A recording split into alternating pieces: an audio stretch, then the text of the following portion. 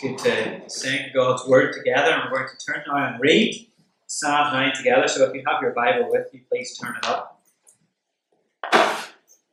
Psalm 9.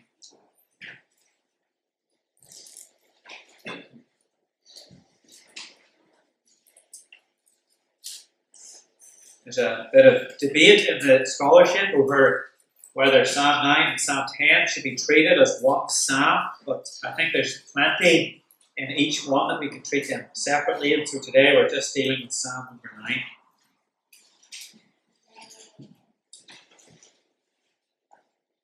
9. Psalm 9 is to the chief musician, to the tune of Death of the Sun. It's a psalm of David. As we read, we remember this is God's Word, and we can trust it. I will praise you, O Lord, with my whole heart. I will tell of all your marvelous works. I will be glad and rejoice in you. I will sing praise to your name, O Most High. When my enemies turn back, they shall fall and perish at your presence. For you have maintained my right and my cause. You sat on the throne judging in righteousness. You have rebuked the nations. You have destroyed the wicked. You have blotted out their name forever and ever. O enemy, destructions are finished forever. And you have destroyed cities. Even their memory has perished. But the Lord shall endure forever. He has prepared his throne for judgment. He shall judge the world in righteousness, and he shall administer judgment for the peoples in uprightness. The Lord also will be a refuge for the oppressed, a refuge in times of trouble. And those who know your name will put their trust in you. For you, Lord, have not forsaken those who seek you.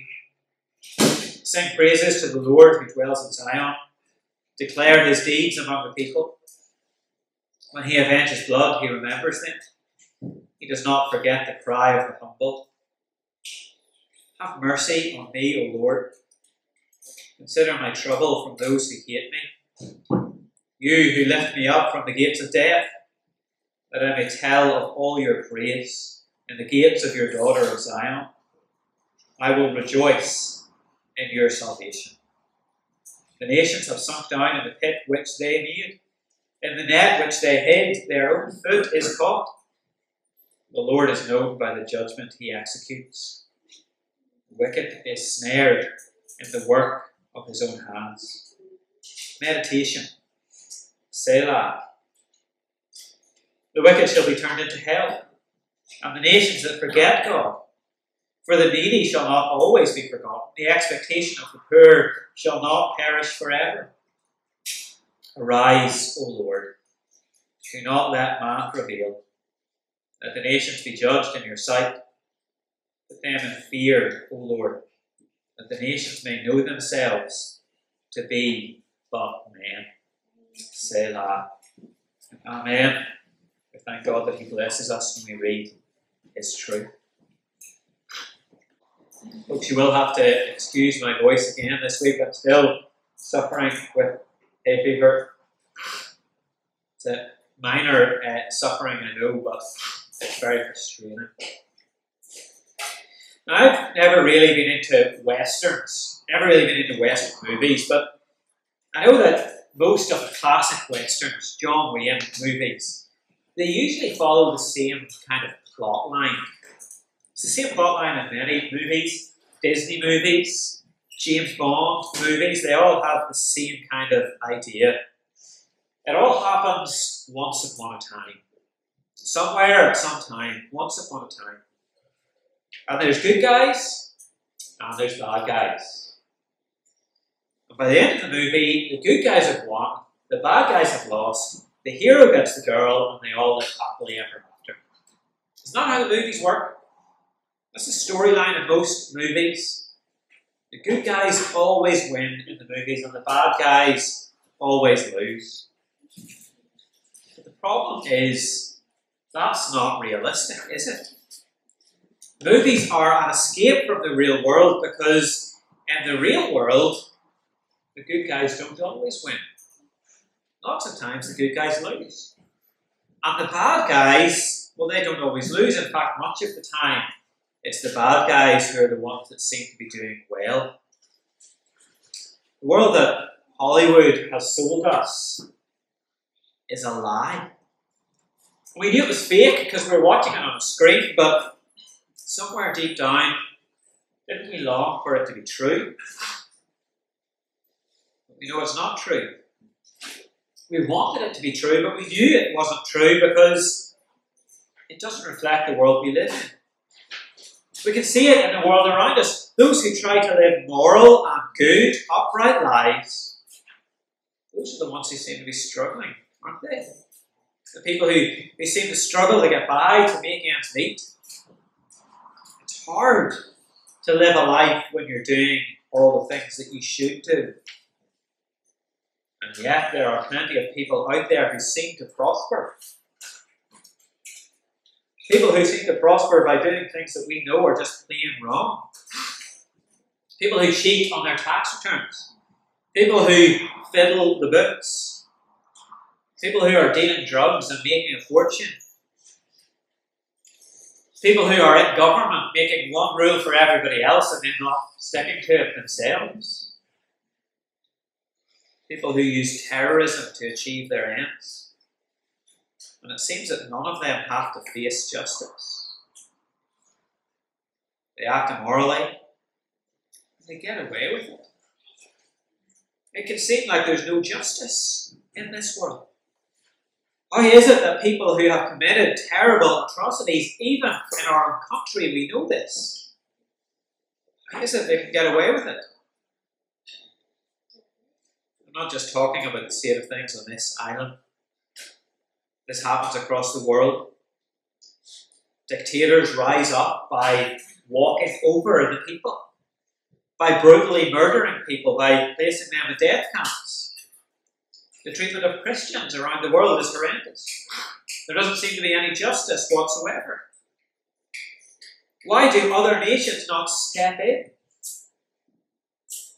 What about the likes of the Uyghur Muslims in China? Why is nobody stepping in? Why is it that wickedness and oppression is allowed to continue? Another example is the culture of death we have in our own land, which manifests itself in abortion. Defenseless babies, cruelly murdered for the sake of convenience very often. Sometimes for the sake of a promiscuous sex life. Friends, we might think this is a worldly problem, but let me tell you, there is plenty of worldliness in the church. Abuse scandals that have been covered up in the church are horrific. What about the mother and baby homes? Will there ever be justice? And this isn't a Roman Catholic problem. There are sex abuse scandals breaking all the time in the evangelical church at the minute. Churches and ministries which I would have described as sound, well, they're filled with sin. They're filled with wickedness. Physical, emotional, and sexual abuse are all present, but still the perpetrators are covered up and they're protected. Often these things only break after the person in question has died. So yes, Hollywood lied to us. The good guys don't always win. The bad guys certainly don't always lose. So I ask again, is there any justice in this world? And listen, I am far from too naive to think that this is a concept that only exists in newspapers and internet headlines. I know that it's close to home. For some, if not for many of us, some who have seen loved ones taken from us through the Troubles by a terrorist campaign in our own land. I know that some people face the torture of knowing that wicked acts have been committed against your very own family, and you wonder, although you doubt it, you wonder if justice will ever come. So I ask again, Is there any justice in this world? I think that's the question that Psalm 9 is answering. Is there any justice in this world? Please do have your Bible open to Psalm 9 and read along with me. We'll start at verses 1 and 2. The psalm starts as we might expect. It asks us to look to God. I want you to notice something important about these verses 1 and 2. I want you to see the opening 4 words. I will praise you. I will praise you. This is a psalm of David, and there are so many things that David could praise God for. He could be thankful for all the times God has rescued him from the hands of his enemies. Some commentators believe that this psalm was written just after the defeat of Goliath. And so David could praise God that he had killed Goliath. But that's not where David goes first. He mentions God's marvellous works in the second half of verse 1. But in verse 2, he resumes praising God. I will be glad and rejoice in you. It's a bit like this. I can tell my wife that I love her, or I can tell her I'm very glad that she does the ironing. Which one do you think she would prefer? Now, it's not to say that I'm not thankful for the ironing. It's not to say I'm not thankful for the things she does. I suppose in some ways, the fact that she irons my shirts, for example, shows her love for me.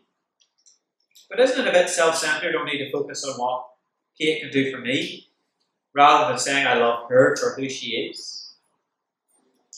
David comes first in praise of God for who God is. He rejoices not only in what God has done, and what God has done is significant. We will come to that.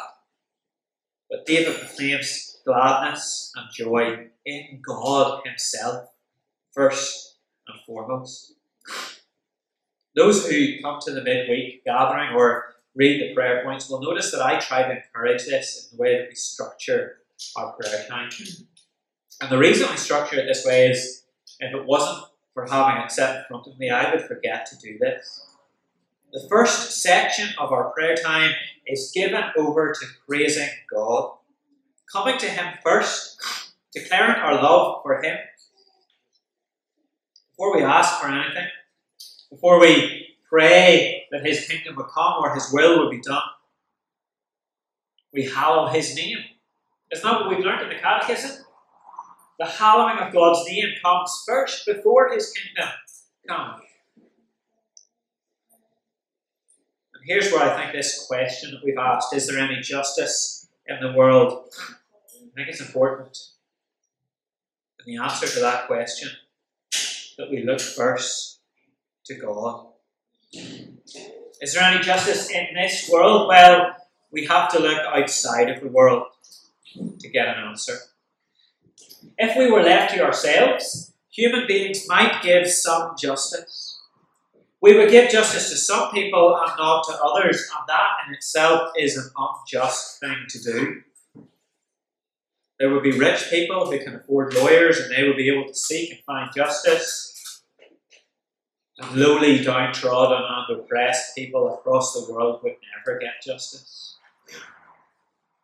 And so just like David does in this psalm, we need to look out of the world. We need to look up to God and know that he is the one who will bring ultimate and lasting justice to his creation. That brings us on to verses 3 to 8. Here we read David's proclamation that God will judge and there will be justice. If you have itchy highlighter fingers and you're the type of person who marks your Bible, verses 7 and 8 are key to understanding this whole psalm. The Lord sits on his throne for judgment, and he shall administer his judgment in his time. David says, don't worry. Don't worry if you don't see judgment in your lifetime. Don't worry if those who have perpetrated evil don't face justice in their lifetime. Look at verse 7. God endures forever. And so what people have done will catch up with them. David is so sure of this, he talks about it as if it's already happened. This is one of those times when knowing Hebrew would be useful. The verbs in verse 5, for example, they're not normal past tense verbs. So although in English it reads as if these things have already happened, the rebuking of the nations, the destroying of the wicked, the blotting out of their name, although it reads as if it's already happened in English, the tense in Hebrew is slightly more complicated. It's referred to as prophetic perfect by the scholars. It's a tense which describes something that will happen in the future, but it is so sure to happen that you can speak about it as if it already has. All that's to say that David's confidence, his sure hope, is that God will act in judgment. The wicked nations will be thoroughly destroyed forever and ever. I want us to go back to verses 9 to 14 in a moment, but for now, turn your attention to verse 15 and following. In verse 15, we see the way in which God judges the wicked. Basically, he allows them to fall into their own trap. They sink down into the pit which they have dug. Their foot gets caught in their own net. It shows us that Hollywood didn't lie about everything. According to the Psalm, judgment will come to the wicked eventually. It's spoken about as if it's happened already, but actually, it's future punishment. This punishment for the wicked is a Hollywood kind of punishment. It's Wile E. Coyote kind of judgment. Does anybody remember Wile E. Coyote and Roadrunner? Remember that cartoon? And Wile E. Coyote was always setting up traps for Roadrunner. He would hang an anvil from a tree, and Roadrunner would go right past it, and Wile E. Coyote would wonder what's wrong with it before it fell on his own face. The boulder that he set up to catch Roadrunner would fall on him. He would paint a tunnel on a piece of rock, hoping that Roadrunner would run into the rock, but Roadrunner would go right through the tunnel, and just as Wile E. Coyote looked in to see what was going on, a train would come out and hit him. He got caught by his own trap. That's what God says will happen to the wicked. If people are wicked in this life, then they will face wickedness in the life to come. Friends, I think that might be part of the answer to our question. Is there any justice in this world? Well, yes. But we might have to wait a long time for it. Justice comes at the end of this world. When the world is made new by Christ, when all wickedness and evil will be burnt away, and in its turning away, people will be made to account for their misdeeds. Men and women will have to stand before God and face His judgment for the wickedness that they have perpetrated in this world. It will come back upon them with an eternal weight. They will find themselves caught in their own trap. See what verse 17 says? The wicked shall be turned into hell. Those who have lived under the oppression of evil, those who have been victims of injustice and cruelty in this life, they won't be forgotten. Their expectation for justice will not perish forever. Friends, I can't say if you will see justice in this life. I can't say that. But I can say that the day of judgment is coming.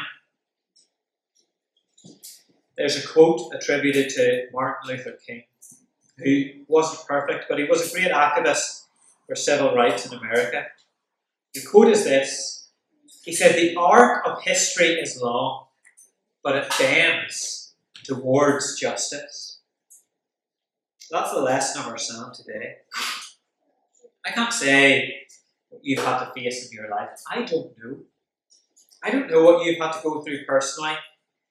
Perhaps you just look at the world and you see evil and you think, it looks like evil is winning. It looks like evil is prospering.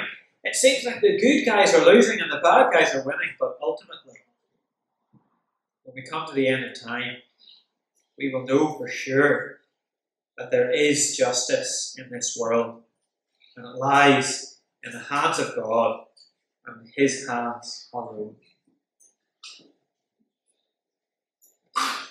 Before we return to those middle verses, I want you to see why we have to return to them. It's very much connected with how we started the psalm. It's connected with what we've just said. Justice belongs to God. Justice belongs to God alone. And if you want justice, you need to look to God. Look at the very end of the psalm. Verses 19 and 20. Arise, O Lord. Do not let man prevail. Let the nations be judged in your sight. Put fear in them, O Lord, that the nations may know themselves to be but men. And here's the thing. We cannot judge. Only God can judge. We are but men too. We can't sit in judgment. We are mere men. And when the question of justice arises, we have to realise that we too are guilty sinners. We're not as guilty as some. We're definitely not as guilty as some others. And we've learned from the Catechism that some sins are more heinous than others. There are sins which are more wicked and more evil than others. There are people in this world who have done things that no one in this room is guilty of. But we don't need to compare sins because it's all a matter of degrees. All sin deserves the wrath of God. All sin, no matter if we think it's a big sin or a small sin, it deserves to be punished by God. Didn't Jesus teach us that looking with lust is the same as committing adultery? Having anger against someone is like murdering them in our hearts. So who among us? Who among us can say that we haven't sinned? Who can say that we are not guilty or deserving of God's punishment? So that's where those middle verses come in. Look back to verse 10. Those who know your name will put their trust in you. For you, Lord, have not forsaken those who seek you. We don't mete out justice. God does. Verses 13 and 14. Have mercy on me, O Lord. Consider my trouble from those who hate me. You who lift me up from the gates of death, that I may tell of your praise. In the gates of the daughter of Zion, I will rejoice in your salvation. Do you see that? In the same psalm that's crying out for the destruction of the wicked, David cries for God's mercy on himself. He needs God's mercy because David knows he is a sinner. He too is deserving of God's destruction. But instead he puts his trust in God and he prays for mercy. And having prayed for mercy, he is confident that God will bring salvation. And for that, he rejoices. Friends, we can look to the end of time for justice.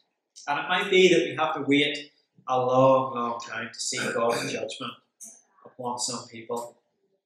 But there's another place we can look for justice. And that's to the cross of Jesus. On the cross, we see the judgment and wrath of God being poured out on his Son. Jesus Christ, the only person ever who doesn't deserve God's judgment. The only person who was perfect and sinless ever. The only person who ever acted with no wickedness and no evil in his heart. In Hollywood terms, Jesus is the good guy. He's the only good guy. We are the bad guys. But still, as we look to the cross, we see God's punishment poured out onto his Son. The magnitude and scale of Christ's suffering on the cross is beyond our understanding, and yet there it is. Why? Why would the innocent one suffer? Well, I think you know the answer. So that the guilty might go free. So that you and I might be forgiven our sin. So that the justice of God might still be served. God is still just in forgiving sinners. His justice was poured out on Jesus. There's refuge in Christ from God's judgment for anybody who trusts in him. You see, you and I, we deserve all the punishment of the worst sinner we could name. In God's sight, we are not any less deserving of judgment and justice. The justice that you want to see for others, well, you need to realise that it's coming for you too. If you want justice, it's coming for you too. But Christ absorbed that punishment. On the cross, Jesus took it upon himself so that you and I can know the mercy and forgiveness of God. He's not forsaken those who seek him. So we praise God today. We praise God for who he is and for what he has done through Jesus. He's made a way of salvation. A way of salvation for guilty sinners like me and like you. Is there any justice in this world? Yes, there is. But ultimately, we only find it by looking to God and by looking to his Christ. Let's pray together.